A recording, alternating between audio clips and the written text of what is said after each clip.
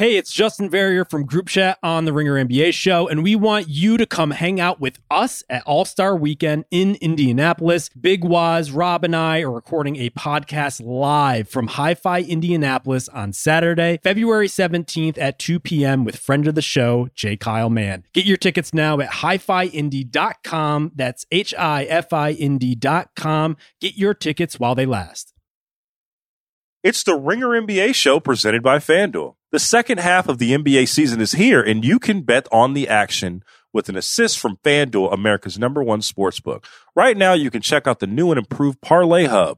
Filter by odds, sport, and bet type to easily find the most popular parlays and same-game parlays all in one page. Plus, start betting on the Explorer page and the Pulse and bet live same-game parlays for every NBA game.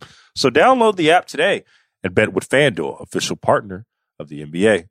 The Ringer is committed to responsible gambling. Please visit theringer.com/RG to learn more about the resources and helplines available, and listen to the end of the episode for additional details. Must be 21 years and older and present in select states. Gambling problem? Call 1-800-GAMBLER or visit theringer.com/RG. This episode is brought to you by Sonic. Fuel up for game day and any day, really, at Sonic. For a limited time, you can get the new $1.99 Sonic Crispy Tender Wraps. And trust me, you don't want to miss out. A crispy chicken tender and bold flavors like hickory barbecue and cheesy Baja, crisp lettuce and melty cheese that make the perfect bite. So go get yourself some TLC, some tender love and chicken, and buy a $1.99 Sonic Crispy Chicken Tender Wrap today. Tax not included. Limited time only at participated Sonic drive-ins.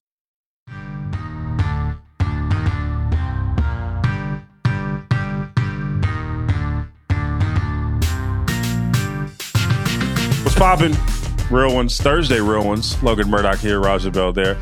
Everybody, ladies and gentlemen, Raja said he doesn't know what he has for this podcast. So that usually means one or two things. It could be an unmitigated disaster, or it could be one of our best shows. I don't know what's going to happen. Usually it's one of our best shows, and Raja just gives a blank stare when we give the rundown. It just gets scared. So we'll see. I don't know. How you feeling, Raja? I feel like Frank the Tank on stage in Old School when the Raging Cajun was asking him the economics question, bro. I'm about to blank out on you. I don't know. I'm unprepared. You don't know? I don't know. All right. Let's start. Let's dip our toes in really quickly and just see what we get here. Let's talk about Pascal Siakam going to the Indiana Pacers. A trade that includes Bruce Brown, Jordan, not going to butcher his last name, and 3 first-round picks to the Toronto Raptors. It was announced yesterday. This is one of those moves, Raja, that I think that we have been mulling over the last year, or at least since the Pacers have become into prominence and got into the zeitgeist of the NBA. Are they going to make a trade? We always ask about these questions of these teams. The Thunder are another team that we talk about, and I'm sure we'll talk about them in the next segment. Teams that are ready to push the button and take the next step in their trajectory. Now, this right here is a move to do that for the Indiana Pacers. Raja, what is your who won this trade? Who benefits the most from this trade? What are your thoughts on the trade at face value before we've even played a game? Be hard to say exactly who won the trade. I think the Pacers get better faster. Do you know what I mean? Like they're obviously like on a team trajectory anyway. They're in a spot to vie for something maybe quicker than Toronto. And so because you got a piece that you can plug and play to the tune of 20 some points a game and NBA finals experience and depth as a wing defender, versatility, can play some small 5 if you want and just keep the tempo up. They play at this hyper warp speed anyway. Like I'm gonna go with Indiana, but I think if I'm not mistaken, like I said, I didn't dig into contracts and stuff like that. Like, sorry guys, that's just not my bag. I don't know what to tell you. Keeping Siakam, it would long term with that group would ultimately kind of have to help shape my determination on who won the trade eventually, right? But like right now, Pacers. It's interesting because this is one of those things, like I think about with the Warriors with Andre Iguodala. Now it's 2 different types of skill sets. Obviously they are 2 wing defenders, but I mean more of a type of player that basically the player that co-signs all the work that you have been doing to build up. your team, right? And Andre Iguodala was one for the Warriors. I think Kendrick Perkins was that for the Thunder once upon a time, right? One of those guys that just basically just streamline you into, okay, now we're going to contend now. What type of mindset needs to happen? Because just a few months ago, the Pacers were the darling of the NBA, and I think in some respects they are. But at a certain point, you have to keep building up to a championship level status. What is the transformation right now do you see that the Indiana Pacers are going through, and what do they need to continue this trajectory in your eyes?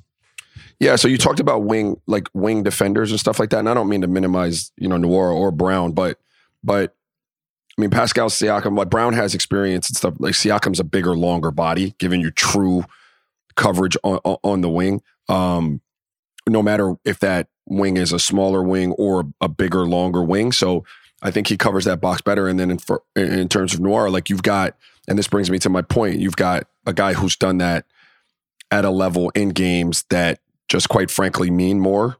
Like he's got more of those type of games. And so where they were as a franchise is fun to watch. And we talked about this with them, like fun to watch. Like I'm going to tune in for a Pacers game because Halliburton and company, like I want to see them get up and down.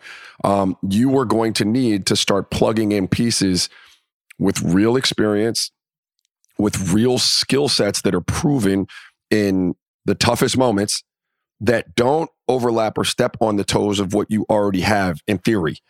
And I think Siakam fits that bill. Like, I don't think he takes anything away from what Tyrese can do. I think he fits with Miles Turner really well. I think that he is a piece that you kind of plug and play, and it checks a lot of boxes. So where they were as a franchise is trying to identify those pieces, figuring out like, hey, what's our timeline? Is it now? Or are we close enough? Are we ahead of where we thought we were going to be? Is it worth it to make the move right now? Do we think that gets us in the stratosphere that makes it worth the swing? And so they clearly did. And they made the move, and I think it's a good move for them. When I look at the roster and I look at the trade, I still think that there's another trade to be had or another couple acquisitions to be had, just for the simple fact that before Siakam was there, and he's a great defender, but their defense was trash, right? I think that Siakam is a great individual defender, but I think that what they need at this point, they still need a defensive anchor, and I don't think that they have that on the roster right now. So with that being said, like it's a really good move to keep on building, but like I still don't see them in the upper echelon of the Eastern Conference just yet, because you still got to go through Embiid, you still got to go through Giannis. I don't think that they have I don't know if they have the personnel still yet to win a series. Now they can win a couple games, but to win a series is what they ultimately want to do.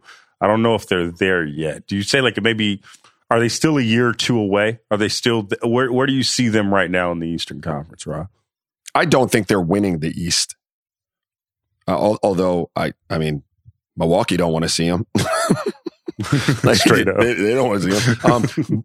But I don't necessarily think they're winning the East. So I would agree with you in that I think there's still work that can be done, but you rarely get the opportunity in the NBA or any walk of life for that matter to get it all right now. I talk to my sons about this all the time. Like, you want it now. It doesn't happen like that. You got to build. You got to work. You got to keep stacking days. You got to get a little better every day. And that's what they did. And so while I would agree that, like, yes, it's still in front of them, I wouldn't necessarily say they're 2 years away from it or they're 1 year away from it. They're closer today to it than they were before. And it's going to be interesting to see how far they can get up the leaderboard in the Eastern Conference. And at that point, I could give you a definitive answer on whether or not I think they could win a game or not. A playoff round, because I think that's matchup based. And so if I'm telling you that in the Eastern Conference, while I'm not picking them to win it, I already told you the Bucks don't want to see him. You are right about Joel Embiid and company, but they've had their struggles. Yeah. Like who out there is definitively, other than Boston in my mind, like 100%, yeah, I'm taking them. I mean, and so I might pick some of those teams over them, but not 100%. Like, yo, that's a win. And so I say that to say, well, I agree with you to a degree, but I do think their window is slightly open. Like, it's not going to open. It has cracked open already. And so now, while there are still things we could do, I mean, a couple weeks ago, I told you, I don't see it, right? Like we were talking about, fun team. And I agree, defensively, obviously there's things that need to be sorted out. But with a piece like that, like I used to love watching Siakam. Look, when they won that championship, and no one could take their eyes off of Kawhi, and for good reason. And Fred VanVleet was awesome. Do you know who secretly my favorite player in that series was, or in that playoff? I don't think it's such a secret right now, Roger. I don't think it's such a secret right now. I liked Siakam. I liked how he got down. I liked the way he played. I liked, his length and skill set. And so I think it's a good fit. Let's pivot really quickly, and we'll come back to Siakam. But you did bring a good point, and I don't think we've talked about it on the pod just yet. Just about what like matchups in general, and I think about the Bucks and the Pacers. That's going to be. I'm really curious to see whoever the Bucks play in the postseason and how they do tactfully from the coaching standpoint. Like. This is a big postseason for the Bucks in general, but Adrian Griffin specifically, right? Where he is this young coach, and if I'm looking at what has happened with the Bucks, I mean what's happened over the last couple of seasons with the Bucks, and it's kind of happening with the Indiana Pacers, which illustrates what I'm about to ask you. How much can coaching potentially bite the Bucks in the ass right now? Because Rick Carlisle runs circles around Adrian Griffin whenever they play, right? And it's very clear that, at least in the regular season, the Pacers got mind control over the Bucks. So how important is coaching going to be for the Bucks at this point, especially a year after they lost to the Miami Heat, if for no other reason that they were just ran circles around schematically? How do the Bucks kind of overcome that? It's very, very difficult to overcome that. To overcome a deficiency in the big chair, like a glaring deficiency in the big chair, your stars have to be starring on a whole nother level. Like they've got to be the brightest. They have to shine the brightest that they've ever shown, if that makes sense. You've got to just be clicking in a zone, team firing on all cylinders, working like a well-oiled machine, offensively and defensively. Like it just has to be clicking to overcome strategic inequities in that seat. I'm not saying that though. I'm not saying they have that. But if you ever were to come up against a situation like that, it's really difficult to overcome it. We talk about the playoffs all the time, that in the playoffs, your stars, they just have to be stars. You need them to show up, and then you need some of your support cast on any given night to show up. And that can be done by committee. That could be, me one night, you one night, Kai one night. But we need Giannis and Dame to be Giannis and Dame every night. Like that's what the playoffs comes down to in a lot of instances. But the chess match that is the game-to-game tweaking of strategy is very, very, very important. And if you get into those situations and, you don't have a guy who can make those adjustments to whatever's happening to you, it's really, really hard to overcome that. We saw it to a degree, and I don't mean to bring stuff up, but when you watched the Heat and the Celtics a couple years ago, and this was early. Again, this isn't Missoula's. It comes so far from there, but you could see that playing out kind of in real time. The next part of it I'm talking about, which is the in-game. Hey man, this changed on us on the fly. We came in here with a game plan. We were ready. We were dialed in. We had the advantage to start this game, but the guy over there, standing up in the suit had an answer, and he flipped it on us mid-game. Do you have that ability? Wait, so how hard is it to be a head coach in the NBA? Can you put it in perspective for our listeners right now? How hard? What are the things that you have to do on the fly?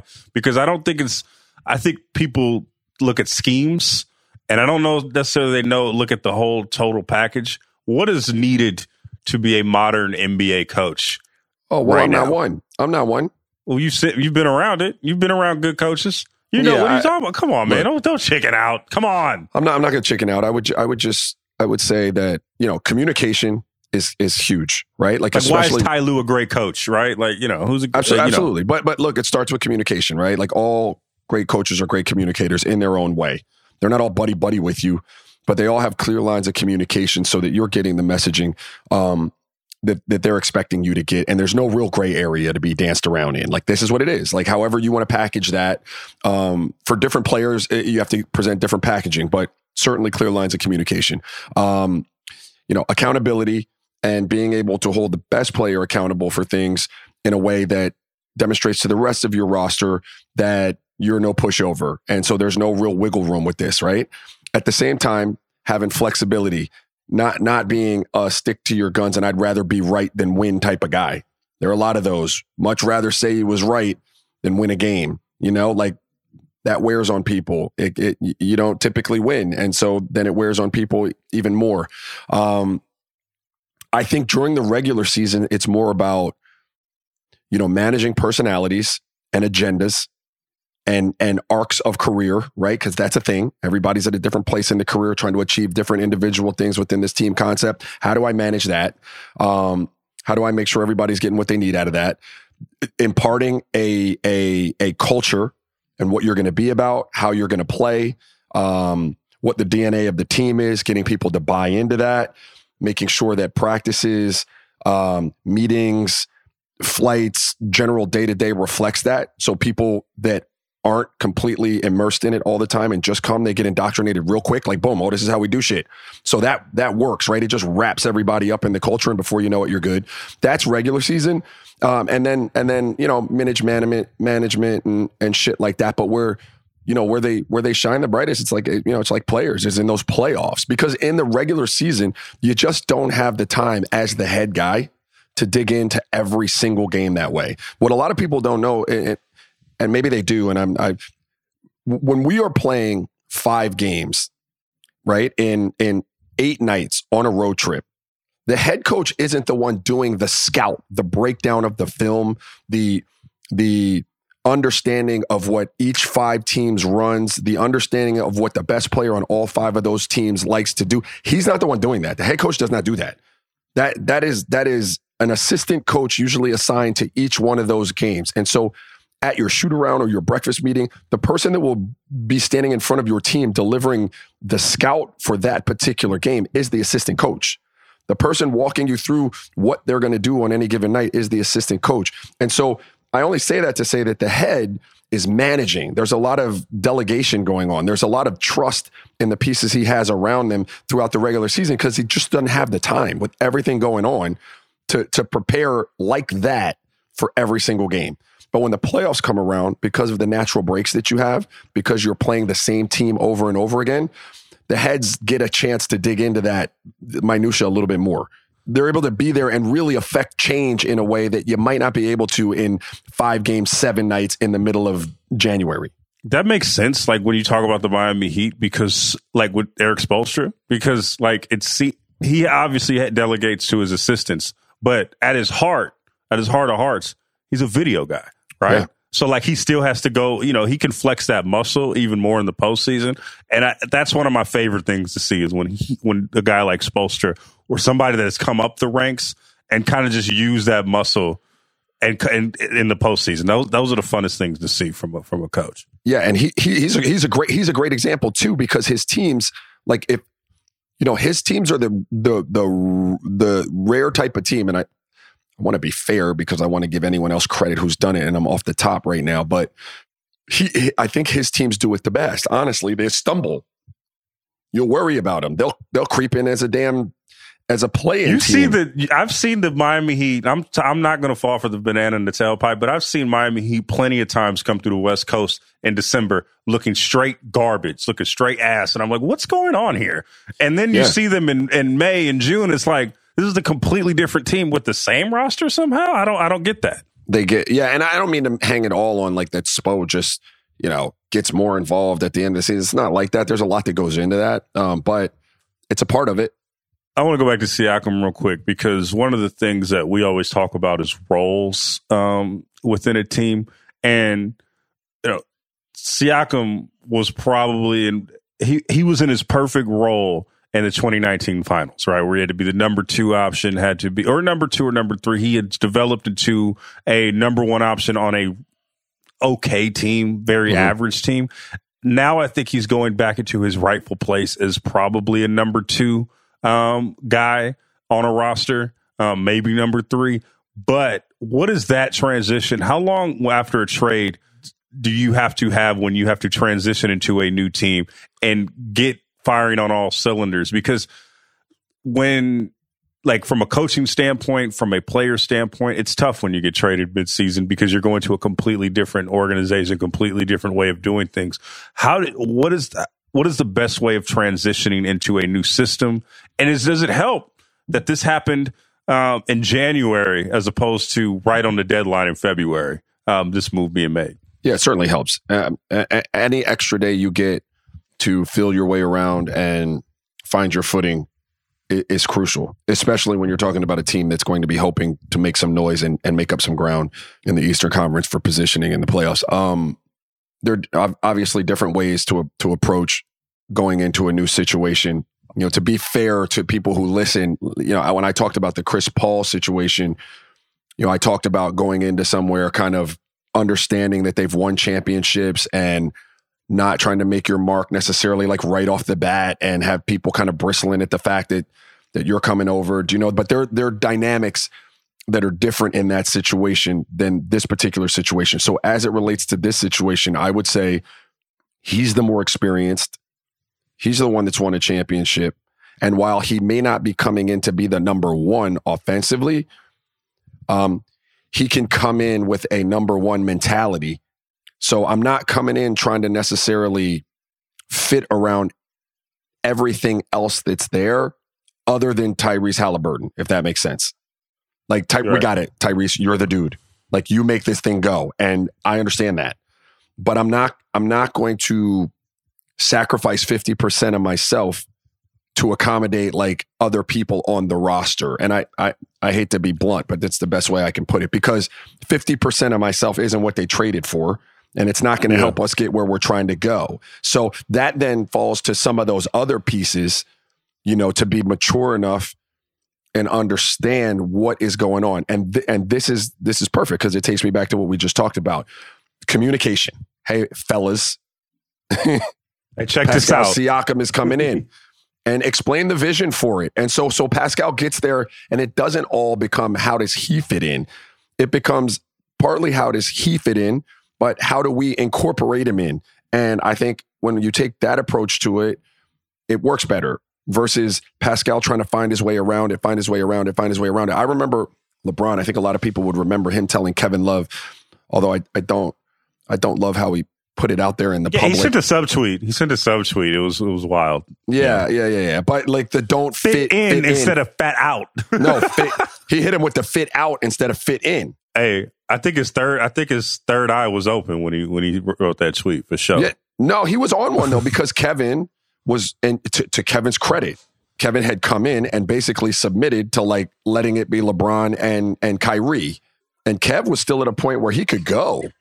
So LeBron was like, look, man, like this doesn't work unless you go. Now, it might not look the same as it looked in Minnesota in terms of touches and overall usage rate and shit like that. But you need to figure out how you could go. What was that behind the scenes before he sent the tweet? Was he telling him this beforehand, or just like, oh, okay, here the message is sent. Oh, he sent the tweet out.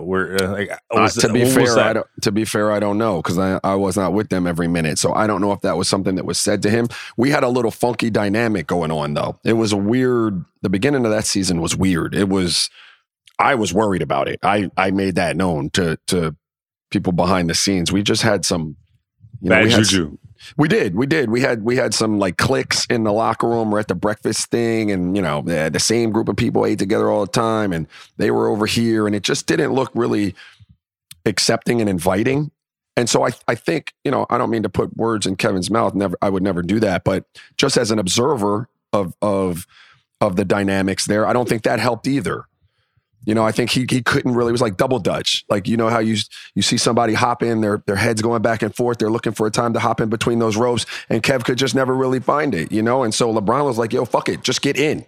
He was like me, because whenever I tried to do double dutch, bro, I always get fucked up with like hitting the eye and stuff. Too tall. It's just I'm not good. You got to think about two ropes at the same time. It's not great. LeBron said, "Fuck the ropes, man. They're not even there anyway," is what LeBron was saying, right? Third eye open. Wow. Ropes don't even exist, my boy. Just go ahead and get in.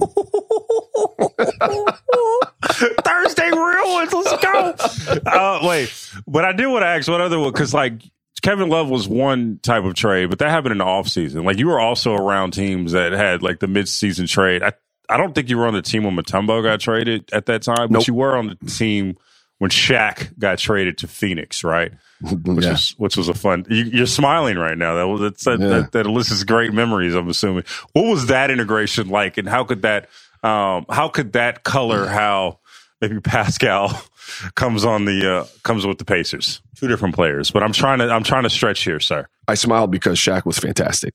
Oh wait, I forgot to tell you. He said hello. I saw him at the Las Vegas in-season tournament, I said that I did a podcast with you. I apologize. I forgot. To tell you, what was that? 2 months ago? That was like a month ago. I was like a month ago, but he was like, "Tell Roger, that's my man. Tell him I said hello." Yeah, that's what's good. The Diesel is my dog, man. And so he was phenomenal. Like he was just a phenomenal teammate and person to be around, and that experience is just something I will cherish forever. Like that's one of the best players of all time, but and one of the best human beings. But our team was not built for Shaq, right? It was built with like Sean Marion and Amari Stoudemire. It was built for speed, not for power, is the best way to put that, right? And so when we got Shaq, and to Shaq's credit, Shaq came in and was saying all of the stuff that should have been said in that moment in time, which is, I'm not here to change the offense. I'm not here to, demand the ball or have it run through me. I'm here to help you guys get shots and help this thing operate at the highest efficiency that it can with me in it. And he was telling me how like I would never get shots as wide open as I'm going to get playing with him, like because of the way he set screens and just generally, could dice a defense up when they would double him and stuff like that. And so that communication was fantastic. And he tried to live those raps. We just didn't function. And so as it relates and pertains to Indiana, you can never really quantify exactly what a trade like that is going to do to the chemistry that you have. Now Shaq, obviously a much different piece in our lineup than a Siakam piece going to Indiana, because what wound up having to happen with Phoenix is ultimately after I got traded, they wound up playing more to Shaq. That next year he was not an MVP, I'm sorry, but an all-star again. Yeah. Because when you have Shaq, you have to use Shaq. I mean, he's fucking Shaq. He's Shaq, right? And so that's just common sense. And so that's what that trade was like. It was like, we're going to play this way with Shaq. And we tried, and we tried, and we tried, and we tried. Wait, so what's that dynamic real quick? What's that dynamic like when you're with the guy that is like, obviously this gregarious personality, but like, it's not working. It's clearly not working, right? And the way that you would want it to, is there a tension there? Like, how do you feel when that's happening? There wasn't a tension there at all. Because we were still winning games. We just didn't win in the playoffs. Like we played, we thought that piece, like Shaq, I'm saying we, I was on the team, but I didn't make the deal. My guess is they were thinking. Steve Kerr. Yeah, Steve Kerr. We know. Steve. Yeah. My guess is that they were thinking for the playoffs, right? Like for Tim Duncan, Shaq was going to be the antidote. And it didn't work out like that. Like they just rolled us in the playoffs. And so I think at that point, the whole experience up to then was great. Nobody gave a shit, man. We were having a good time, man. I'm telling you, Shaq was one of the best humans around. We had a blast. Y'all was having hella fun when Shaq was at Phoenix. Y'all had so much fun. We had a blast. So there wasn't any tension. There wasn't anything like that. And then, the playoffs came and it was obvious that things weren't clicking the same way. And where the tension began was the next year when Mike left. And then, Terry Porter came in and that's well documented and shit like that. We don't have to get into that. You're on the other side of the court throwing layups and just that's when the tension started because that's when we stopped. That's when we changed everything. Like he came in, man, this shit is crazy, bro. And I don't know how we got to this. I guess we do it all the time. But first day of training camp at University of Arizona, we're sitting in a film room. I'm sitting right next to Steve. I think Leandro Barbosa's on my other side. We're in there like ready to go. Best time of year, dog. We back to training camp. Let's get it popping. Steve Kerr called me, told me, about Terry Porter, said he's not going to change a lot. Just going to give us a little bit more defensive stability. Going to keep a lot of the verbiage and the style that we want to play. And we're like, yo, let's go. We're at University of Arizona sitting there. The film comes on. Terry Porter's there. He introduces his college coach. It's fall. The weather's beautiful. Oh man, Tucson is popping. And the first thing he does on that film as it starts to run at some of our offense, he freezes it. And he looks at me and he said, "That's a bad shot." And I said, "Oh. No, it's the first one. So, okay, I got you, coach. No problem." I kind of side-eye Steve. He side-eyes me. The film keeps running. The whole tape, if it weren't just me, they were our offensive shots that were questionable for what the NBA was at that time, but it was our DNA. And he made it clear that he was there to take them shits out. And that's when it got sideways. You felt lied to. You felt your heart just bamboozled. Let us stray. We didn't land on Plymouth Rock. I'm like, man, Plymouth Rock landed on us. What is going on? And so, look, let me take it back, man, for the listener. Wait, with Pascal Siakam, it's not that big of a shift. Pascal is a Lambo. He's gonna play fast. He's gonna get it up. Like, it's easier to get a dude to play fast than it is to get a guy to slow down to a grind. He got the doors open. He doing donuts. He's locked in. It's good. He's fine. But what you can't quantify necessarily right now is exactly what that does to the chemistry on the court and in the locker room. By all accounts, a great dude. I don't think there's going to be a problem. But that's the one thing that gets tricky when you're pulling a trade like that. It's not going to be whether he fits from a skill standpoint and a style of play. It's just all the other shit. All right. Let's take a quick break. We're in a bag. Let's talk about fake trades.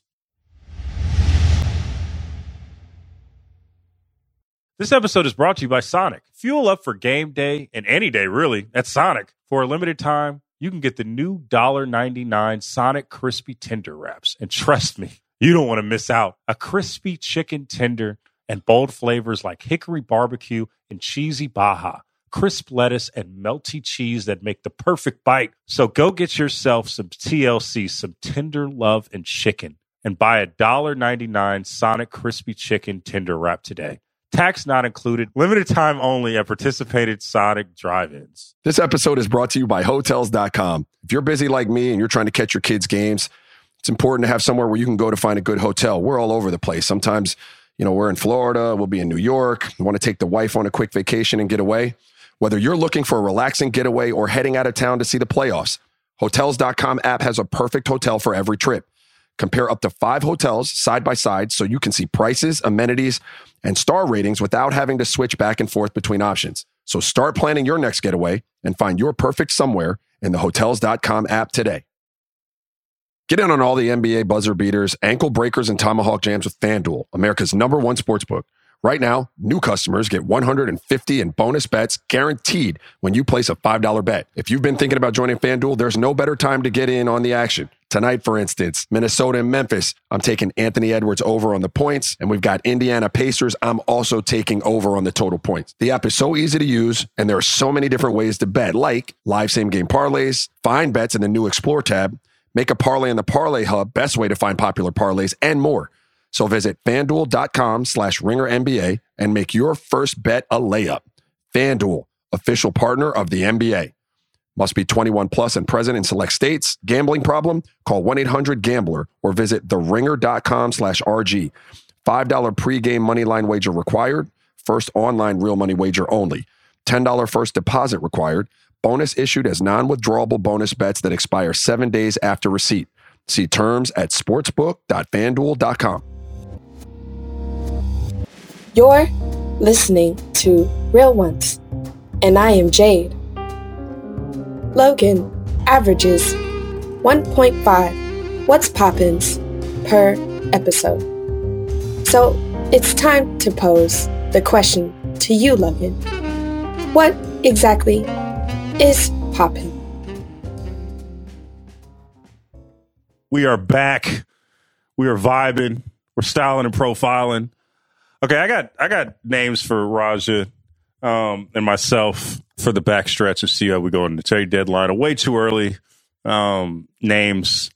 We're just going to go with vibes. You know how we do it. All right, Raja, I'm going to give you a name that you're probably not going to guess because you are I know you're Googling stuff just to, cram in information at this point. Up, bro. Checking Shefty. I'm going to go with one right now. Shefty, Jesus. Woj. Wow. All right, anywho. Someone's not locked in. Okay, anyway. Woj, First name. Kyle Kuzma. The Kuz? What about him? The Kuz. What is the game? What are we playing here? What are we doing? I'm just going to give you names of people that could be on the move and see where we want to take them and where they would be a good fit. Where they would be a good fit, man. That's okay. All right. I'm gonna go Kyle Kuzma first. I think he'd be a good, and I'm painting the picture. I do not know if he's going to get traded. He just could be a likely trade person because let's be honest, bro, it's tough in DC right now. It is rock bottom. Hear me out. Sacramento Kings. Pascal Siakam is no longer on the board. That is one of the players that the Kings were involved in talking about. Kyle Kuzma, we put him right in. Can be a wing defender when he cares, and can be a winning player if he's in an environment where he doesn't have to be a leader. Kyle Kuzma, I think Kings maybe somewhere along those lines, somewhere that needs an extra wing defender who doesn't need that much responsibility. What do you say, Kyle Kuzma? I think that a lot of teams could use what he represents, like for the reasons that you just articulated with Sacramento. Anytime you can get a dude who can make shots, does not have to lead, it's good length and versatility on the wing, I'm with that. Now, that's just in a vacuum. I don't know what we'd be giving up to get Kyle Kuzma in this scenario. I don't know, if that's a feasible thing, but there are a lot of teams that are in position, fringe to lower tier playoff teams that could use something like that. That's fair. That was a fair thing on the fly. Good job. I appreciate it. Thank you. That was a good job, man. But I was telling him sweating. All right, I'll give you another player with meat on the bone. Let's do that. I didn't give you. I was pretty unfair giving you Kyle Kuzma, but I just wanted to test you. I'm like, what? I just wanted to test you. See how you was locked in. Pass me my towel. Okay, another guy, DeJounte Murray, who was traded to Atlanta and I want to talk. I'm using this as a way to talk about Atlanta, but DeJounte Murray was traded to Atlanta to be maybe a Costco Splash Brother or maybe a Costco CJ and Dame at some point. I don't know, and just has not worked out. The Hawks are who they are right now. Would you, if you're the Lakers, if you're a team that maybe thinks you need a point guard? Or say, if you're the Sixers, are you looking for a DeJounte Murray to solve your problem? Not the Sixers? No. Okay. Not the Sixers. Or maybe the Warriors, who are, you could say what you want about Klay Thompson. I'm a little dubious that he can be any more than he is right now. And that's not even a diss to Klay Thompson. I just think that he is a guy that has always been better served being the third or fourth best player on the team. And if you need him to be the second best, it's not going to happen. So say you trade, get somebody else, trade him, get somebody else for that. Is DeJounte, what kind of player or team do you think for DeJounte Murray? Yeah, interesting. And the only reason I say not the Sixers, obviously he makes everybody better. I think he makes teams better, but I think there's a little bit of redundancy there. I think there's a little bit of overlap with him and Tyrese Maxey in a way that Tyrese is at 26 a game right now. I don't know that I want to upset his trajectory in that way. Golden State, yes. Right now, although I don't think it necessarily puts them in a championship window again, quite frankly. But I don't think any trade does, but I'm just throwing that out. Yeah. No. I'm just working through it. Sorry. But yes, I think Golden State, I agree with you. Look, I love Klay. I patterned my NBA game after dudes like Reggie Miller and stuff like that. And Klay is as good as anybody with what he did, setting his stuff up off of a jump shot. And so I always love to watch it, but we're at a place now where we got to call a spade a spade. And so Golden State has to figure out how to extend the shelf life and how to keep Steph in a window, or at least get that window cracked back open again. And getting young or relatively young pieces that can go are going to be critical to that. So I would say yes to that. The Lakers, an absolute yes to that. It's a no-brainer. I've said to you, anybody you tell me of his ability level or right around that and Lakers, it's a yes. But yeah, clearly he would be another person who can get downhill and create shots and do things offensively, because the Lakers offense is what's the word I want to use it's sluggish. Let's be polite. I think and also their depth, which what we thought was going to be a thing, is just not there. I think last night they 90% of their scoring output was from the starters. I mean, theoretically though, you're going to have to give up mean, you're not going to be any deeper when you bring him in, right? Because you're going to have to get pieces Yeah, you're up. going to trade a lot of those people. Yeah. So that just means that you're going to have better pieces, and he is that. I want to talk about the Hawks really quickly because it's just been like a black hole for coaches. DeJounte Murray was tasked to help Trae Young. What does this tell you? Because the worst place to be in the NBA is the middle. We know this time and time again. And aside from that Eastern Conference Finals run, Trae Young hasn't really done shit with the Hawks. You know, he's been very exciting. He's made great plays, but it kind of seems like the Hawks are who they are right now. If you trade DeJounte Murray, are you seriously considering trading Trae? I think I would, because I just see the writing on the wall. Like, what else are you going to get with this team? I just don't see it. What do you think when you look at the Hawks, the staff, record label, and MF and crew? What do you think? Well, what I immediately think off the top is who would trade for Trae Young? I wouldn't. I would ask you the question. No, and I don't mean it to be, I mean, I'm sure there people would, but who would be like clamoring to give up major assets to get Trae Young, thinking that adding him to what they have is getting them over the hump? I don't think no contenders. No contenders, right. And so I only say that to highlight that, like, the style of play with which he plays, albeit electrifying and can maybe get you to a certain level, it's really hard to get the recipe right around that. And also, like, he doesn't seem like a very, I mean, I don't want to, I mean, he doesn't seem like a very likable person he just doesn't. I mean, like, you ask people around the league, you see the proof of the pudding with the coaches. I'm only going with what I see here. No, that's fair. I don't know him, so I'm not going to say that. I've heard things, like, but I'm not going to go out there and say that. I'm purely keeping it on the court. It's electrifying. It'd be a nightmare to guard.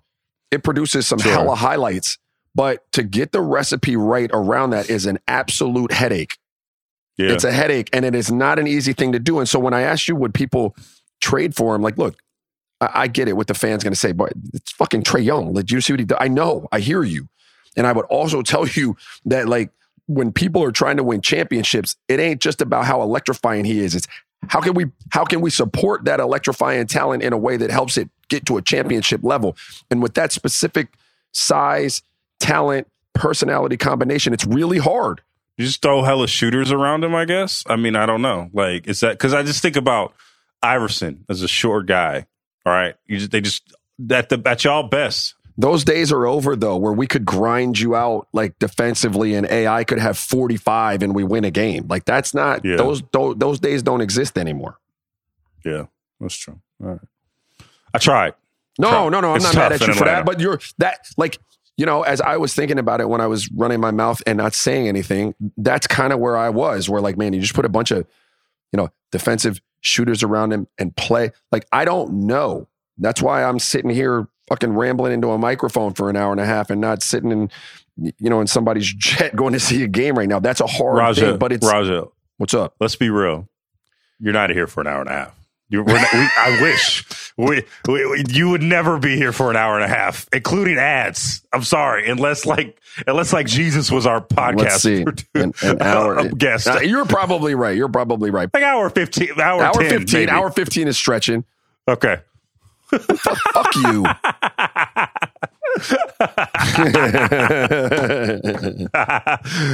What were we talking about? Just trying to get that recipe right. Like this particular podcast, they searched forever to find a motherfucker that would work with you. I just happen to have a free hour and 15 minutes. That's what I'm saying. Like, that shit ain't easy. Oh shit. Okay, what were we talking about? DeJounte Murray, Trae Young, do they take the team? You're acting like the Trae Young of this podcast right now, Roger. But I digress. I'm acting like the Trae Young. What the fuck? Oh, all right, man. Hard to trade. Hard to trade. If I'm the Hawks, I probably am in the mode of if I can, but I'm also not the one sitting there counting their receipts and counting, how much money they make off of the attend. Like, I'm just looking at it from a winning perspective. There's more that goes into moving the face of your franchise than that. Yeah. One last one, and I think it's like the biggest conundrum of the trade season, and that's Zach LaVine, right? And it's not because of his ability; it's more because of the salary, and he has 3 years left on his deal worth $137.9 million. I mean, you could just give me and Rod just a milli. Just, you know what I mean? Just, we'll take it. Let's you got it. Come on, bro. Anyways. I got an hour 15 for it. You got an hour 30. You'll be here an hour and a half. I got the hour 30. Oh, man. With anywhere. With Zach, but you take it anywhere? You take him anywhere? Because here's the thing, like you think about the Lakers, right? Like their impact. If you take a Zach LaVine, you're taking 3 years of him. On one hand, I see that, right? And I see that argument. But on the other hand, I saw Russell Westbrook get traded like 3-4 times on this massive deal that no one said could get moved. Same with Chris Paul. Like, if you like him, you should just go get him. You can get up off of him. I agree with you 100%. I think that's the way you would look at that if you're the Lakers. You don't have the luxury of quarreling over some money right now. You don't. Now if you Air money don't make money. It doesn't. And I only say that because you have LeBron. When you get LeBron and Anthony Davis in a window of time, like you've got to be making the moves that get you to a championship or that you think get you that much closer to a championship. And if it means taking on, like Zach LaVine is, I don't think he's a Russell Westbrook in that. And I love Russ. Ain't nobody talking, ain't no Russ slander on this pod. So, for those who haven't heard me say that in a while, a refresher course. Just so you know. Don't come in my mentions with that bullshit. But he doesn't have the history, I don't think, that Russ does with not being able to shoot the ball and having to have it all the time, and not to the degree that Russ did. And so I look at his skill set and his explosiveness and his ability to get downhill and get to the rim, his ability to catch and shoot.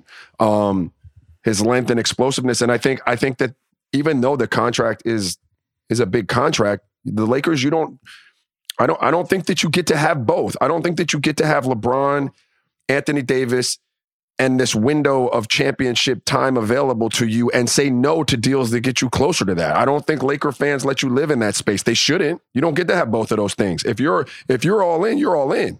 That's the biggest thing that I I don't know, because I think Windhorst said that there's no way that LaVine is coming to the Lakers or going to the Lakers, and we'll see if that comes to bear. But that's the biggest thing that I think with all these contenders. Like, yo, if you want to, here's another thing. If you want to win a championship in the NBA, guess what that shit costs? It costs bread. It costs money. You're going straight into the luxury tax. It doesn't matter. Like Indiana wants to be a title contender. Guess what? They're going to have to break bread or fake dead. That's just what it is. You know what I'm saying? That's straight up. Right? Like, who won the last time? Look at that caught me off guard. Right? Just like, yo, if you go do it, you go do it. You think about the Warriors a couple years ago, most expensive roster in NBA history. If you go like last year, you look at a luxury tax, it's going to happen. You have to spend it. So that's what it thinks about the hesitation, not even just for this Lakers team, Raja, but like every other team was like, oh, I don't know if I want to spend money. Do you want to win a championship or not? If you don't and just want to win playoffs, like if you want to just hemorrhage money, then fine. But like, you're not going to win a title if you're not spending money. Listen, it's pretty much as simple as that. You have to go out and take the swings at things that at least in your mind are getting you right there. Now, again, just because you do that doesn't guarantee you a chip. There are a lot of things that have to go right, man. And that ain't even just an NBA. That ain't even just an NBA, Raja. That's every sport, bro. And I'm tired of hearing that always in the NBA. Like, if you go to soccer, like you think about the cost it takes to winning fucking Champions League. It's a lot of money. Like, it's a lot. NFL, it's a lot of money. So Zach may not go to the Lakers, and that's fine. But when you're asking me if I were someone, would I swing a deal to get Zach to the Lakers? The answer is yes, I would. All right. Sorry, we both got our rants out. I feel good, man. Good for I see why you're so chipper, like in the morning, bro. Like, I'm sure you get a few rants out. It's like what, 9:30 a.m. out in the West Coast. I'm sure you get a couple of rants out. Make sure you get your day started, huh? No rants. My family was all on a plane today, except my middle boy Ty, who is at school. So it was just me. There's no one to rant at. For sure. All right. That's okay. They usually take place in the morning when everyone's got sleep in their eyes and they're bitching about going to school and I done been up for 30 minutes already cooking breakfast, and these mofos are complaining. Like, do you know what I mean? That's when I usually get a good rant, but no one was here today, so I'm straight. Can't wait to be a dad and just fucking yell at my kids for no reason. You can't fucking wait. Or good reason sometimes. Shit is what I just can't wait to yell, bro. I'm already curmudgeon, bro, just to yell at someone, bro. I can't wait. All right. Let's get to a little segment we like to call Real One of the Week. Raja, I'm just going to tell you go first. Just go first. Trust me on this one. Go first. So I don't know which way you're going, but I'm going to go with Coach Mike Brown. On the heels of the Toronto Raptors head coach's epic rant. I sent this to you, Raj. I put it in the chat. It's phenomenal. I mean, did you watch all 5 minutes? Yeah, I had seen it. I had seen it already, but like it was, I mean, for those who don't know, there were some questionable calls in the Sacramento Kings game. This was about 4 days ago or so, 5 days ago. I don't know. And Mike Brown got up at a press conference. It was in Milwaukee. Not only did he rant, but he brought out and he had clips. You know what has to go into that? You have to tell your video staff, hey, I need you to get me the clips of this play at this point in time, that play at this many minutes into the clock. Let me tell you guys, this is the thing about Mike Brown. We talked about Spoelstra being a guy that just came up from video rooms and just has this shit. I would not be surprised if Mike Brown already had the timestamps in his head and just said, get this timestamp, this motherfucker, get it going. I got to talk. So he did that, got his laptop prepared for him, had the video staff bring it to him, went to the press conference and just eviscerated the refs with video evidence to support his argument. And I thought that was fantastic. I just did. As someone who's very nervous at public speaking, to have all your shit together and be able to do that and remember things as on the fly as he did, while also getting your point across and not making it boring, it was brilliant. It was fucking brilliant. It was great. He stumbled a bit. I could feel him fumbling around because of the emotion, like and adrenaline was coursing, right? Because he's hot. But he knew he was about to get. He knew he was about to get fined. He knew what it was. He already knew. He crushed it. He crushed it. Yeah, for sure. What's number one and what's number two? Toronto Raptors coach or Mike Brown? Man, that's a tough one. I still think I go. I go with number two. I go with Mike Brown, just because I haven't seen the prop. Which one is more like Raja if Raja was a head coach? Are you bringing the laptop out, or are you just saying this is bullshit and I'm number walking off? I'm not as intellectual as Mike Brown. Like I wouldn't be able to handle that. I don't want anything up there distracting me from like. You might throw the laptop off. You might fuck up the laptop. I don't want anything up there. Just let me go. My ruin of the week is a pretty somber one, man. Dejan Milojevic, the assistant for the Warriors, who passed away tragically in Salt Lake City. It was, and I hate to even just use real one of the week as to celebrate this man because you want to give the flowers while they're alive, but he passed away. And when I tell you this has been a huge, huge, huge loss for the Warriors, that would even be an understatement. This dude was a great personality in the locker room, and not only in the Warriors locker room, but across the league. You know, you had people like Luka reaching out and saying a statement. Jokic was a huge fan of this guy. But when you talk about just a guy in the Warriors locker room that was beloved, in a season like this for it to happen, right? And you never want that to happen in any circumstance, but the way it happened, man, I feel for everybody in the Golden State Warriors organization. I feel for his family. I know I think he had some people close to him as well. I think he had kids. This is tough all the way around, man. It's tough for the league. And so that's my real one, but man, what a loss, Ra. What a loss. Yeah, that's a tragedy, man. I'm praying for the Golden State family and for his family. I don't know what else you say, man. That's a by all accounts a shining star in the organization, someone that people loved. And anytime you see someone that young, it's tough. So just prayers out to them, man. Condolences. Yeah, man. I don't know what else to say towards that. I'll just say, got prayers, and we're thinking of everyone in the organization. And that has been another edition of Ruins, Thursday edition. We'll see you guys on Monday. Howard Beck is back.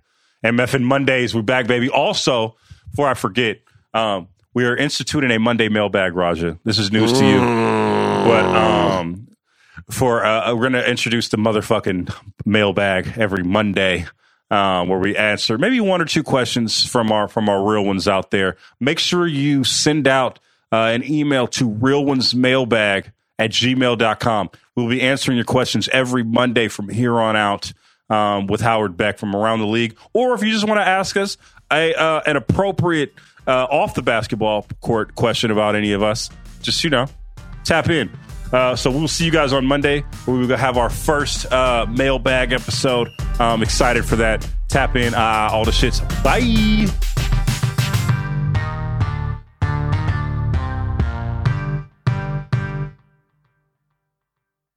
Must be 21 years and older and present in select states. FanDuel is offering online sports wagering in Kansas under an agreement with the Kansas Star Casino, LLC.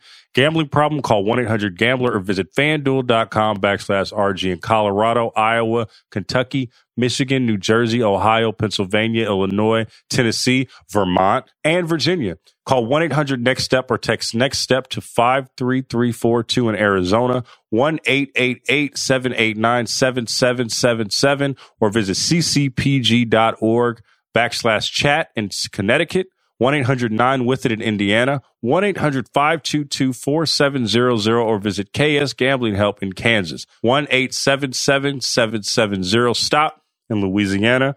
Visit mdgamblinghelp.org in Maryland. Visit 1-800-GAMBLER.net in West Virginia, or call 1-800-522-4700 in Wyoming. Hope is here.